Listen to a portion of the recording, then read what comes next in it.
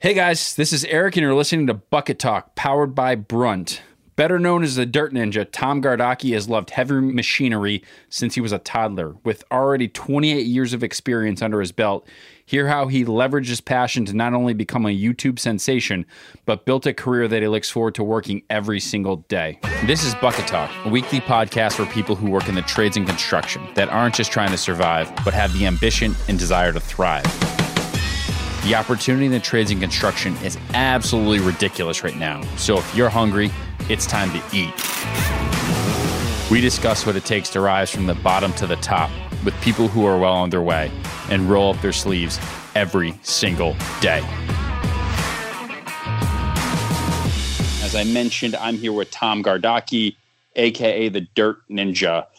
So Tom, we got a lot to talk about today. One, not only are you owner, operator, partner in your own business, but you have the unusual factor of you're also, whether you call it an influencer, a personality, or a brand in the social media world, and those two things kind of come together.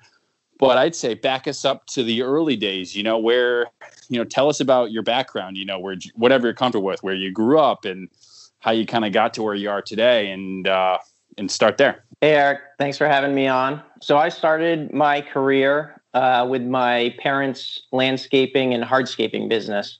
So they've had a landscaping business here in Londonderry, New Hampshire for about 45 years running now. So I grew up in the family business, been going a long, long time. I actually started on heavy equipment when I was about 4. My dad used to come home at the end of the day and, unload trucks from whatever they did for the day and load them for the next day. So I'd go out and hop in the machines or sit on his lap and run the equipment and load the trucks, unload the trucks. So and kind of progressed from there. I actually started working on job sites and running equipment on job sites when I was 10. Yeah, it was a ton of fun. I mean, not many 10-year-olds get that opportunity. So I had a ton of fun with it. I scared a ton of customers because my dad would literally, we'd go and do a new front lawn and he'd get all the material delivered. Then he'd drop off the machine and he'd just drop me off and leave me. Wow. And so the homeowner's looking out and seeing this little 10-year-old running a machine around in their yard. And obviously times have changed and you're still pretty young, but even times have changed where that stuff's probably pretty illegal at this point, but even, 10, 15, 20 years ago, it probably was still a little bit, you could get away with it, especially up in a nice free state like New Hampshire. That's exactly right. And actually, when you work for your own business, for your family company, you can actually work when you're a little bit younger. So, nice. Okay. It was great. It's kind of funny when I first started, we actually used to have to put like a 50-pound bag of seed behind me in the seat so I could reach the pedals in the skid steer. It was a lot of fun. But it sounds progressed. Like you had the benefit of the family business, which allowed you to get the also coveted machine time, which is really the hard part of breaking into your business that you'll talk about, I'm sure. Exactly. Yep. So yeah, Sweet. It got me into that, and I kind of, grew up every summer, worked for my parents. What I used to do was I used to work for one of my parents' foremen, who was he was an awesome foreman, knew his stuff, but he was not the greatest operator. So I would always go and run the machines on his job sites for the whole summer, worked with him, learned a lot from him. He was an awesome guy. Got all my rock musical taste from him. So I picked up a lot. That's awesome. Progressed through that, through high school. And then I decided I went to the University of New Hampshire and I got 2 associate's degrees. So I got a associate's degree in construction management and associate's degree in business management. I kind of knew by that point, my real passion is running the equipment. I love doing it. And I grew up in the family business, so I knew the hardscaping was very hard work. It's, a lot of labor, very labor intensive. My father's had a lot of knee surgeries and elbow surgeries and hernias and all that type of stuff that takes its toll on your body. Yep. So I kind of always really wanted to get into more excavation work. Let the machines do the work instead of your body, basically. Exactly. Yep. And, I kind of just wanted from doing the work with my parents, I kind of realized I didn't want to do that for the rest of my life. my parents, I was very lucky. They were super supportive of me, and they did not mind that I didn't really have any interest in taking over the family business someday. So went to school for 3 years, University of New Hampshire, and graduated. And I worked for my parents full time as their head foreman up until 2015. So I graduated in 2009 and kind of, kept going with the family business. And I'd always do like side projects with their equipment, on a Friday or a Saturday. My parents work a 4-day work week, which is really nice. So I always had that Friday and Saturday to kind of like do my own thing. So it's just like little jobs for homeowners, or like a builder would want me to put in some sonotubes or something like that. So kind of got experience with that. I actually started after I graduated with 2 partners, a real estate investment company. So I got into renting. I have some rental units with 2 partners. Yeah. Nice. And then in question on that, were you guys, and you guys were buying them, rehabbing them and renting them, or just doing the leasing and taking commission on that? No. So we were buying the buildings, rehabbing whatever needed to be rehabbed, and then holding on to them and renting them. And we actually had 5 buildings at one point, and we sold 4 of them last year. It was just a good time to sell and gain some money out of them. Our goal was always to get like 1 building with 20 units, 1 roof to maintain, 1 lawn to mow, 1 driveway to plow in the winter. So now we're kind of looking for that larger building right now. So it's kind of just like Monopoly. Yes, exactly. Collect them all up and use them. To turn it into a bigger hotel, basically. Exactly. Sweet. So that led into, one of the partners in that business, his name's Craig. He is also my partner in the excavation business. So I had tried, partnerships are very difficult. You have to really get along with the person, and you've got to work great together or it doesn't work. And I started an online business in college that was similar to like Craigslist, I guess, for college kids. And it didn't go anywhere. And I had like partners in it, and the partners were good, but it was too many people and too many parts. And the thing just never worked. So it sounds like you learned the hardship of partnerships gone wrong, which are, they rarely ever work. If they're based with friends and things of that nature, they're even harder depending on how those work out. Hopefully your partners turn into friends and your friends don't turn into partners, and then those things usually work. And so when you went into this, you kind of had the bumps and bruises from the first time of, quote unquote, lessons learned, basically. Exactly. Yeah. It's like everything. You got to learn from your mistakes. So, Yep. So this time around, we had owned property together, dealing with tenants and dealing with phone calls at 2 a.m. and who's going to go deal with the issue. You really get to know the person inside and out. I knew that Craig was somebody that I could count on, and I'm sure he obviously felt the same way. So that kind of blossomed into one of the builders that I had kind of done work for on the side when I still worked for my parents, asked me if I wanted to buy his John Deere excavator. He didn't want it anymore. And that really got me thinking of, he was willing to self-finance it. I didn't have to put any money down.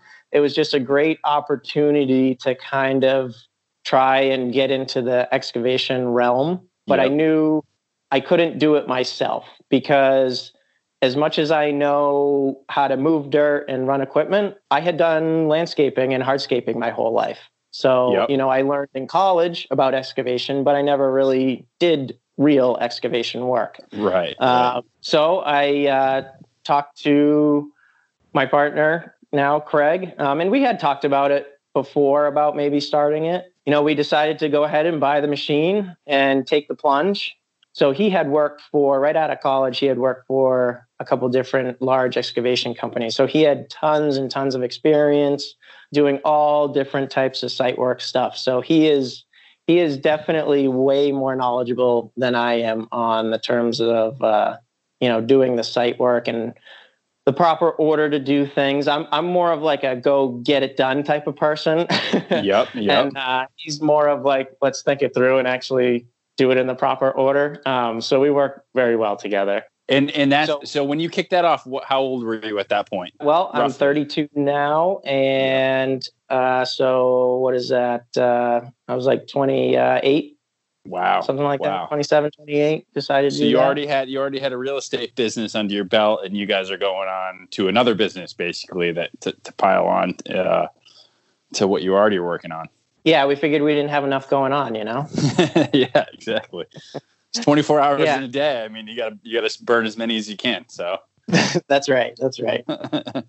So we decided to start it, and we started it only working Fridays and Saturdays. So we figured it was a great way to try and figure it out. You know, we had never run a business like this. So, you know, having that flexibility with my parents where they didn't work on Fridays, I was able to do work on Fridays. And then Craig was able to help out on Saturdays because who he worked for, he worked 5 days a week. I think it was about the first year to a year and a half, we actually didn't even pay ourselves because we kind of knew working 2 days a week and trying to pay yourself, there's really not going to be much money left over to when we do want to go full time to kind of invest in, you know, I mean, we didn't even have a pickup truck. You know, we had an excavator and that was it. So we knew we needed to build up some capital to invest into the business. And when one of us decided to go full time, you know, buy that person a truck and all the necessary tools and all those type of things that you need when you go full time.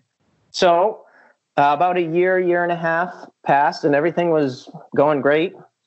And Craig decided that, well, we decided together, but Craig decided to go and start doing it full time. So Craig started full time and I would still help him on Fridays and Saturdays. And we worked a lot of Sundays too, trying to get stuff done. So he'd, you know, go in and do the bulk of the work. And then I'd come in and, you know, help him out by running the machines. And, you know, it was a lot of planning, you know, a lot of things that took two people. We kind of had to wait till the end of the week to do. So it was a challenge, but we kind of made that work. And we kind of went with that right up until last year. We hired our first employee in August, and it has been fantastic. So I actually still work for my parents 2 to 3 days a week. They've been great with letting me, you know, I always ask my father every weekend, hey, you know, what days do you need me? What days don't you need me? Because I've basically committed to him Monday through Wednesday. But if he doesn't need me for a day, he usually lets me go and, you know, do my own thing, which is great. My parents' business, they used to have like 15 employees. Now they're down to 6. They really rely on me a lot. They're very close to retirement, probably 1 to 2 years away. And I just feel like I can't really run out on them, even though we have enough work that I could go full time. I just feel really obligated to them to help them out and make sure, you know, in their last couple of years, it still goes well and help them out the best that I can because they've helped us out a lot too. One of the more entrepreneurial juggling acts because you're dealing with the family business, which you want to keep going based on what they've done for you. You've got your own business, which you want to put more time into, but, you know, at the same time, you owe the people that really put you to where you are. And you've got some other stuff going on, right? Real estate stuff going on in the background. So it sounds like the biggest thing for you is like time management and what you're spending your time on, which business, which company type, what you're focusing on. Yeah, to be honest with you, it gets very, very difficult. Luckily, we're at a point with the rental units that not much time needs to be afforded to that. We have really good tenants now. And if anybody has rental apartments, they know that good tenants make all the difference, because if you have crappy tenants and you're getting phone calls about, you know, little stupid things every night, it can just make your life miserable. But we have really good tenants now. So my energy can be really focused on the excavation business. My parents are good. I don't have to do, I'm not doing any estimates or quotes, or I go in and work and then I come home at the end of the day for them. So there's really no like after school activities for them that I need to do. Great. Yep. It's really all for the excavation business, and that's really what I want to invest my time in anyways. That's what I want to do for the rest of my life. So, all right. So it sounds like you got a few years left of the family business as your parents start to want, figure out what retirement basically looks like. And then you're going to, as that transitions, you guys will figure out what to do with the business, sell it or whatever it may be, or wind it down. But then you're gonna put full gas on the pedal on the excavation business as soon as it makes sense for you and your family, basically. Yeah, exactly. And I think even my father's somebody who can never retire. So he'll probably even come and drive a truck for us or something. So I'm sure he'll come over. I mean, my mom, she does all the books for my parents' business. She helps me out. I do all the books for the excavation business. So she helps me out when I have questions. She helps me out with payroll and all those type of things. So maybe I can get her to come over and work a couple of days a week for me and take that off my plate. That'd be great. Awesome. So tell us about the name of the company. I mean, and what the plan is. It's you two. You got your first employee. The type of work you're, obviously there's some commercial, some residential, the type of work, what you like to do, what you want to do, how you want to go. Tell us about like the current status of the excavation business. Okay. So we are, it's New Era Excavation. We're based out of Londonderry, New Hampshire. We specialize right now in high-end custom home excavation, new homes. So we work for a bunch of custom home builders, guys who build 1, maybe 2 homes in a year. Yeah, big money clients, big houses, big excavation work, that type of stuff. We're not really big into, like the cookie cutter type thing. I don't know. I think I would get bored with it, to be honest with you. I really like a challenge. I like something different. I like the tight lots that have no room to do anything. I love showing up at the job and going, how the heck are we going to do this job? That's what I like to see. That's a challenge. And I think we have all the tools, we have the equipment, and we have the people to get those jobs done. So I think we would love to have probably 6 to 8 total employees. We'll keep it small. We really want to get into small commercial site work as well, which we've been trying. We've been bidding those jobs. It's hard to get into. We actually just acquired a new excavator about 3 months ago, a big one, a Komatsu PC360, that will really help us get into those larger jobs, because before we'd always have to include a rental of a machine. And when you're competing against other big companies that already own their equipment, it's really hard to compete with them. So we did not have very good success with our bidding. Small roads, small commercial site works, we bid on them. Really haven't gotten many of them. We've gotten a few, but not many. So I hope, as we continue to grow and, gain people, gain experience, gain equipment, we can be more competitive in that realm. But, we're doing really well with the custom site work for homes. We also do septic system replacements. We still work for homeowners. So, if somebody just wants a one day, they got a bunch of trees cut down, we'll come in, pull the stumps, regrade it, throw out new loam, and so they can have a new lawn. So we kind of specialize in all that type of work. Yep. So that stuff keeps the lights on, keeps things moving when you have, but then the big jobs are what get you really excited about getting into something unique and challenging and tough. Yeah, exactly. Yeah, we've done a lot of really tough house lots and really excelled with them because the builders keep using us. So that's always my telltale sign of if we did a good job, they call us back for the next one.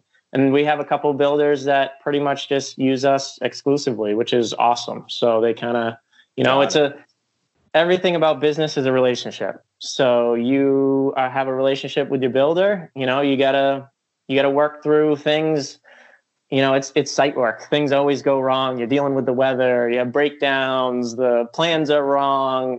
But as long as you are reasonable with these builders, they want it done right, and we want to do it right. And I think that's why it works so well. So obviously what I think of New Hampshire, and I've got some rental properties up in New Hampshire up through Franconia Notch, but I think of a lot of land, sparse acres versus, I'm down in Massachusetts so are you doing stuff like oceanfront and stuff that's up, it sounds like you guys are obviously dealing with really high-end clientele, which is way above what I'm dealing with. But so tight lots in New Hampshire, or are you down here in the New Hampshire area where, tell me about the type of customer clientele of, because it sounds like you guys are dealing with some tricky stuff.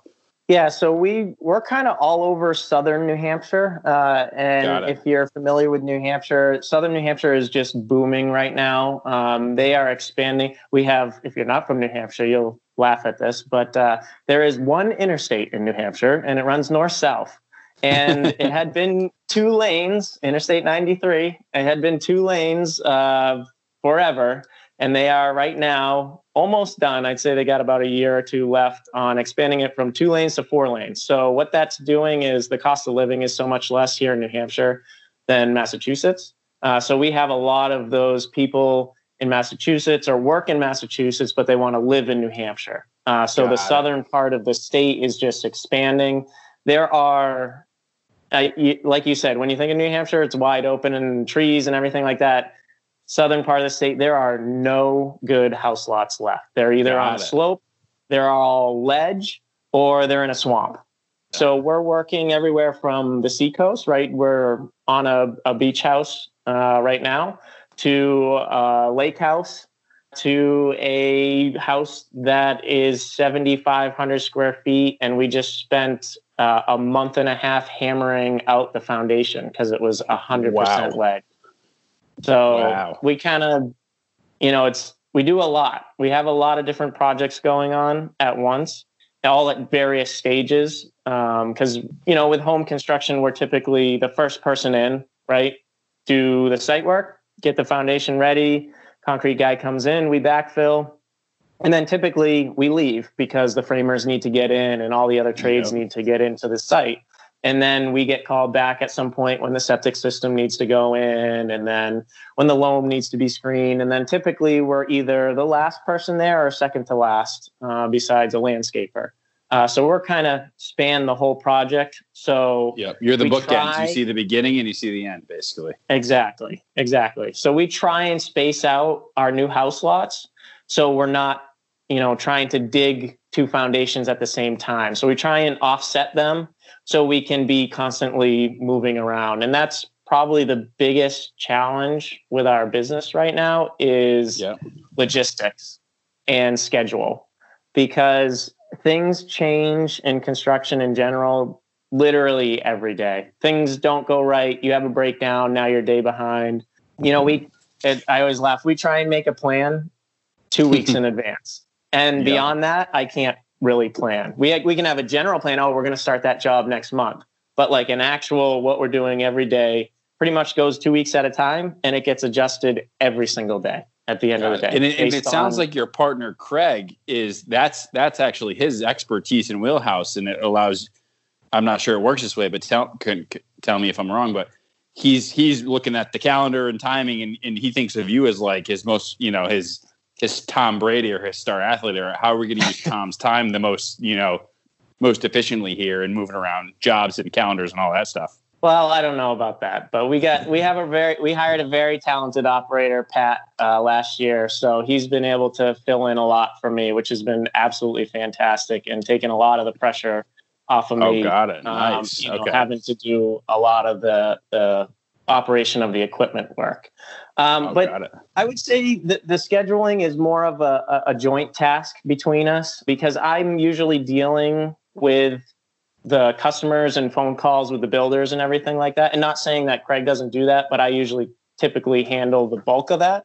So it's more of Craig communicating with me and us making a plan together. So it's really a joint thing that we do together. Craig is the guy on the ground doing the site layout and reading the plans and making sure we're doing it properly. And he is a huge stickler for quality, and it's been fantastic for the business. I think our customers really see the quality, and I think that's an awesome thing that he brings to the table, is it has to be done right. There is no exceptions. And I really like it. So it sounds like you guys are in tandem on instead of, all right, you go do this, Tom, and Craig's going to go do this. You guys are just in sync on almost everything. While you're doing your work or your new hire is actually doing his work, which he sounds like he's great.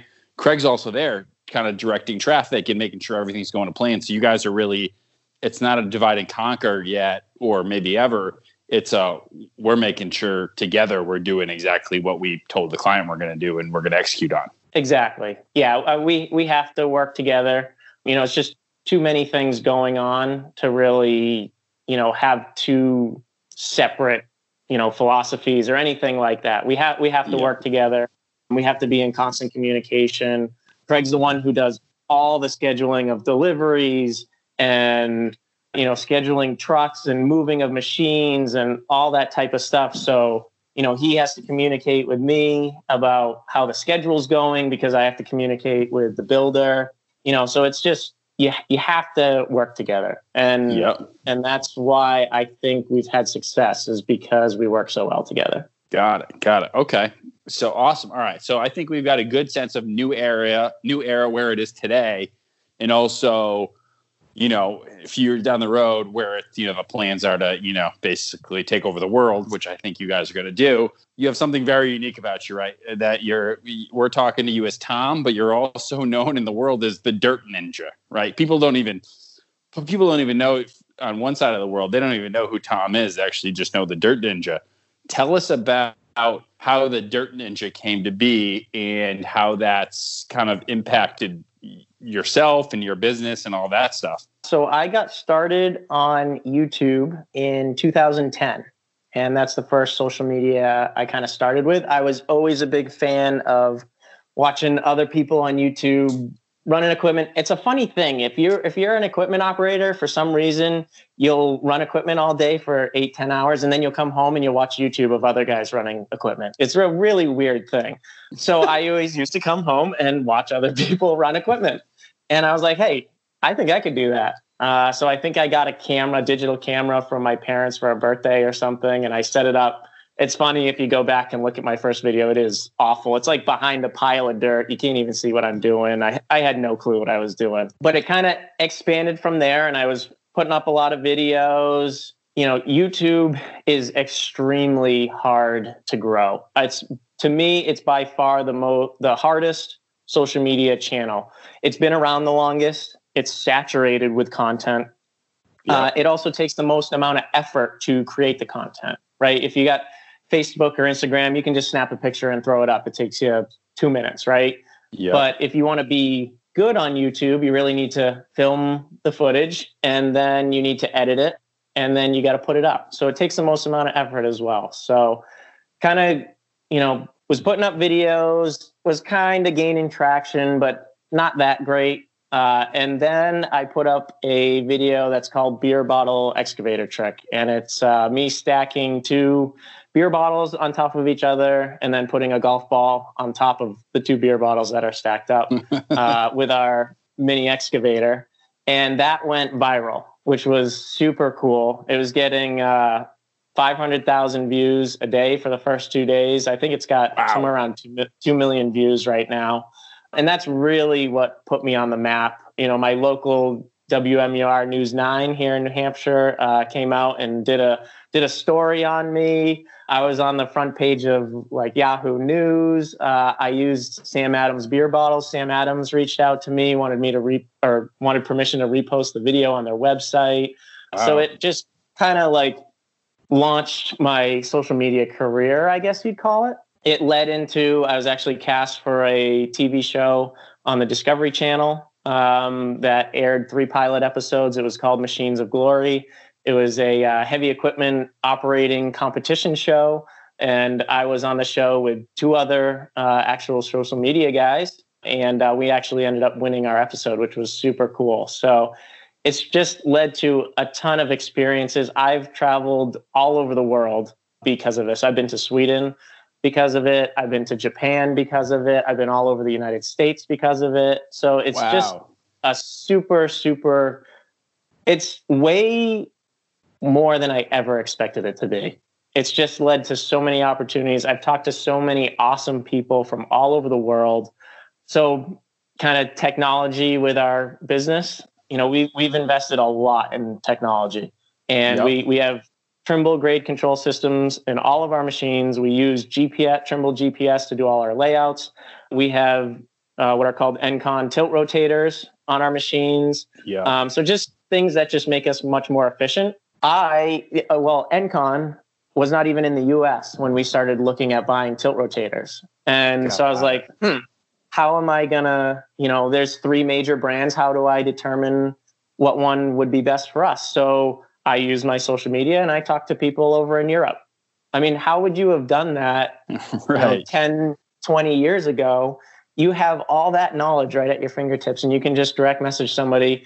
And I'm more than willing to bet they're going to respond right back and give you their honest feedback. So it's just a super cool thing.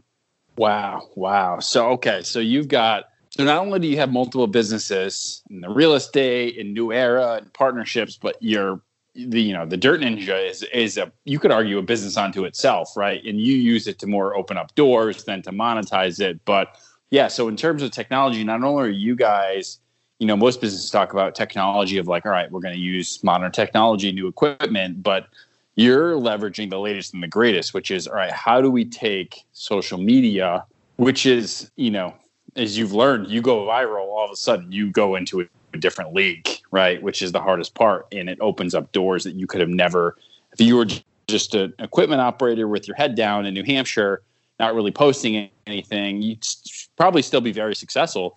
But this is taking you into almost a different kind of, I wouldn't say league, but it's opened up doors that would have never been opened up, right? Absolutely. It's, so my content is not about me. It's about, what I post is about the content. You almost never see my face. And I do that on purpose. It's not, I don't care, everybody's like, oh, you're famous. I don't think of myself like that. I'm just a guy who digs holes, and I post videos and post pictures about it that has a large following. I am all about quality content, informative content, and good content. And not about myself. It's about what I'm doing, what I'm explaining. Not many 32-year-olds have been running equipment since they were 4. Have 28, how many of them have 28 years of experience when you're 32 years old? Probably not very many. So I enjoy sharing all the things that I've learned over the years. It just helps you build. The biggest thing with social media is credibility. It takes so long to build it, and it takes literally one post to lose it.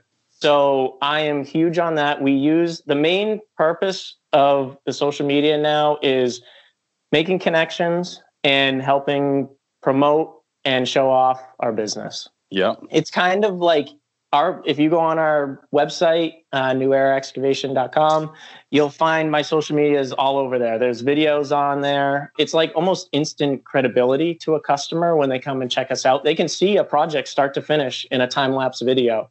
In 4 minutes, they can see a whole project start to finish, see what we do. You can watch all the videos. You can see how I explain things.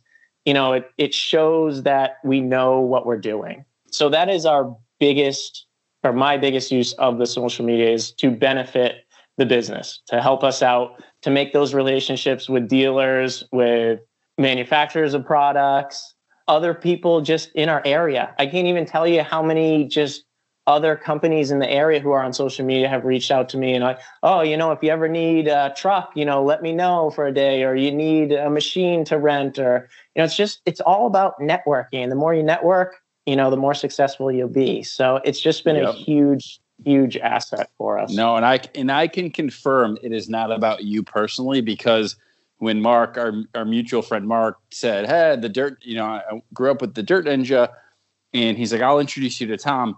It was impossible for me to even find your name, Tom Gardocki. I was like, I don't even know who the Dirt Ninja is. He's so buried in the internet. And so it was like, wow, it is literally like it's not about him at all. It's about the platform and the business and what he's doing, which is the right play, right? If it's about you and what you do and what you eat for breakfast and how you think about things, there's a different avenue for that. But Right. Yeah, I think too many people these days, this is just my opinion, want to be, Insta famous, right?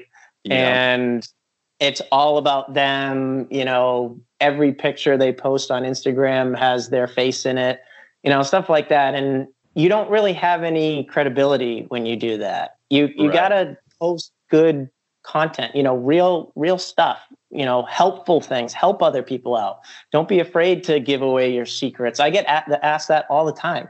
Why would you, give away your secrets? You've been running equipment for 28 years. Why would you, give that away? You're going to help your competition.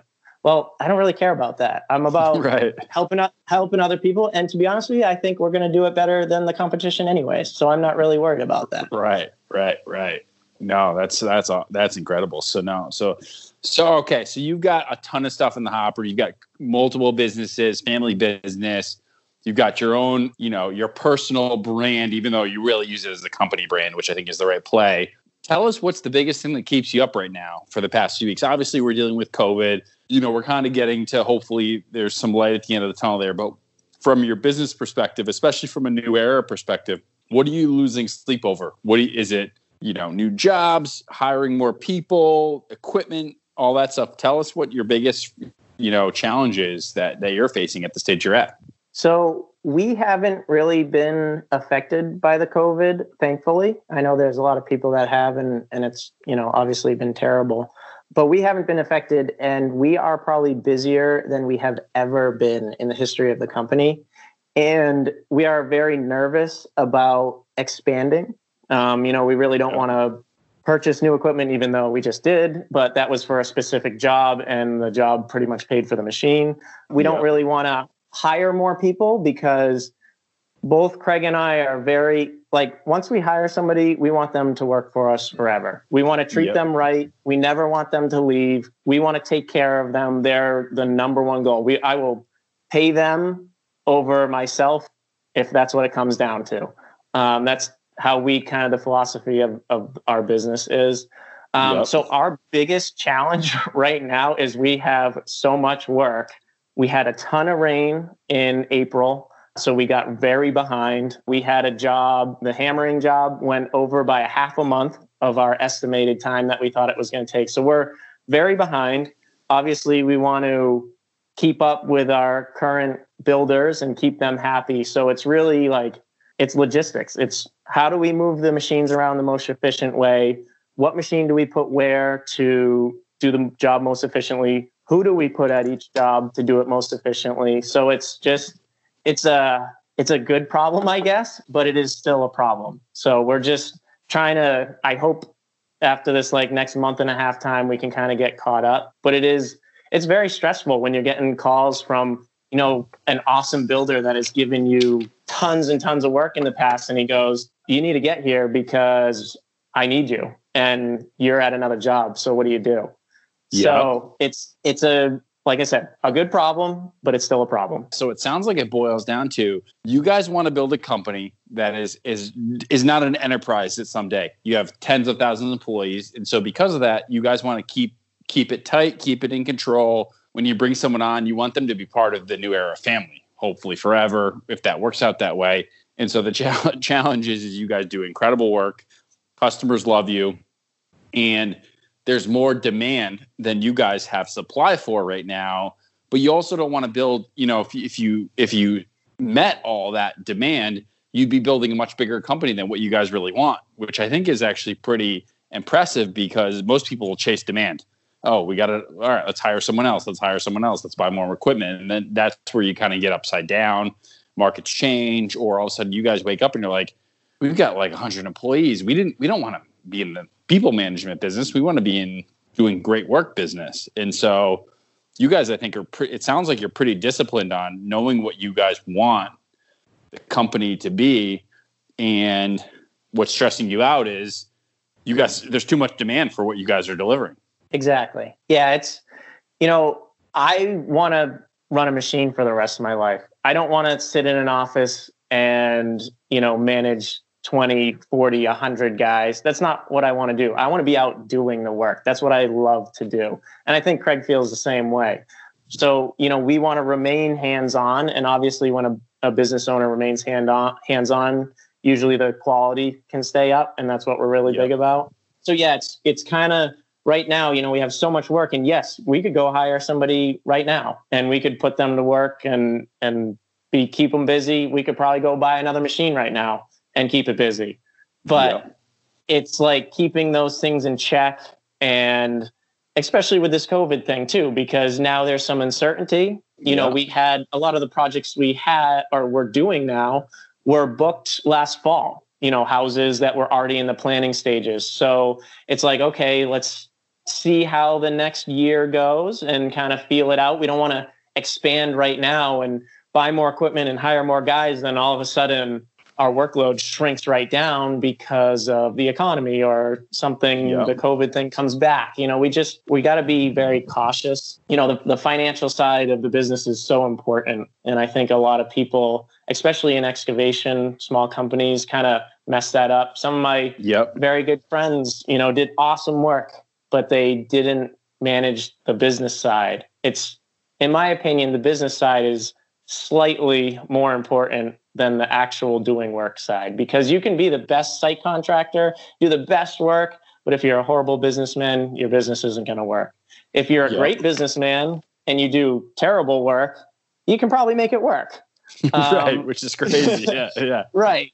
But so that the financial side is just, super important. And like I said, we want to keep guys around. I don't want to lay Pat off if we slow down. Right. Like I want to make sure we have, money saved up that if we don't have work for a month, I can still pay him and we can still pay ourselves. I don't want to lay him off. That's not what we're about. It's you come to work for us. We're going to take care of you.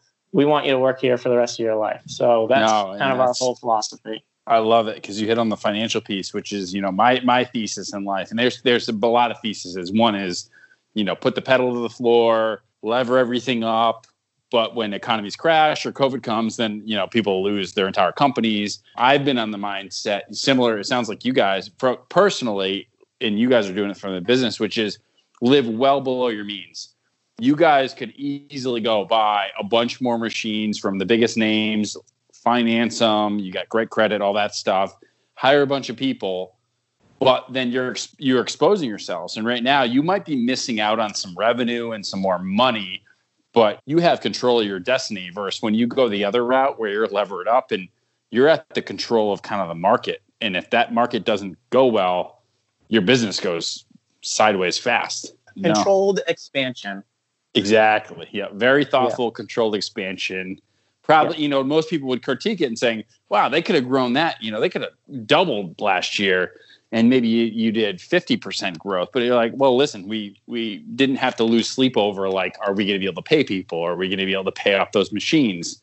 And so you trade off hyper growth for you're running a good business, like a really profitable business that, maybe you left something on the table, but at the end of the day, you're going to still have your business. And the other people who are riding it more the cowboy style, they might not have their business if things go sideways. That's the goal anyways. We'll see how it plays out. No, I think you guys are on the right track. Okay, so this has been incredible. I mean, I feel like I've this is like from everything you're doing, right? From the real estate stuff to New Era to the Dirt Ninja and how those kind of all things work, which is incredible. This has just been fascinating into a different side of the Dirt Ninja. I spent a bunch of time on your social media over the past few weeks and just seeing what you went out to Colorado and built the dirt bike ramps and all that stuff, which is like incredible, which for any listeners out there, just go check out the Instagram account. There's just incredible work that's so diverse outside of what we talked about tonight.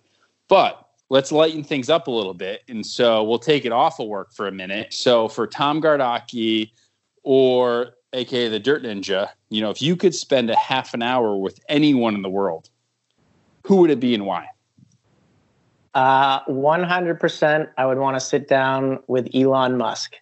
He is a totally wacko, but I don't know. If you look at all the companies he started, he's a very forward thinking person, kind of like the cutting edge. I mean, who makes it their goal to build a rocket company because they want to go land on Mars, and who, starts the largest solar company in the United States, and who starts an electric car company, only makes electric cars. So he fascinates me. I read his a book about him, And it's just been absolutely fascinating. You know, now he's getting into dirt work. He has the boring company and he just drills holes in the ground. He's a very fascinating person to me. I'd love to sit down with him and just hear his philosophy of kind of like forward thinking and thinking like, what is next? What does society need next? He's a very interesting person. I love it. So it's funny. So I read that exact same book. Not only did it make me feel very small for what I'm trying to accomplish on a daily basis, but it made me like, dude, this guy's trying to solve like massive problems. Not to mention, he's doing like 4 at the same time. Oh, Tesla, the Boring Company, you know, the solar panels, and they kind of all tie together. But it's funny. It's now that you mention that, it makes sense because I'm not trying to say Tom Gardocki or the Dirt Ninjas Elon Musk, but like you're doing 4 things or 3 or 4 things that they all kind of feed into each other. And so it kind of makes sense why that's the type of guy you want to talk to, because even though they're completely unrelated, they actually all kind of feed into it. You're learning things from one side of the business that's helping the other side of the business and vice versa. And so that's, I love to hear that. And then the last question. So the biggest thing, so you're working, it sounds like you're working, you know, a couple days a week with the family business, then you're working a couple days, and it sounds like it's 3 and 2, but I'm sure those change and those blend into really 7. But when you're able to take some time off the machine and you're able to take some time off the family business, you're able to unwind. What do you do, and what charges you up when you're able to, you know, outside of work and watching even other operators, YouTube, you know, and all that stuff? What do you like to do? I don't do much else, to be honest with you. It kind of consumes my life. But when I do get free time, I love to spend it with my wife. She's my best friend. And, you know, there's a lot of nights that I'm in the office till 10 p.m. and she's already in bed. And we had dinner together and that was it. So any free time that I get, I like to spend with her.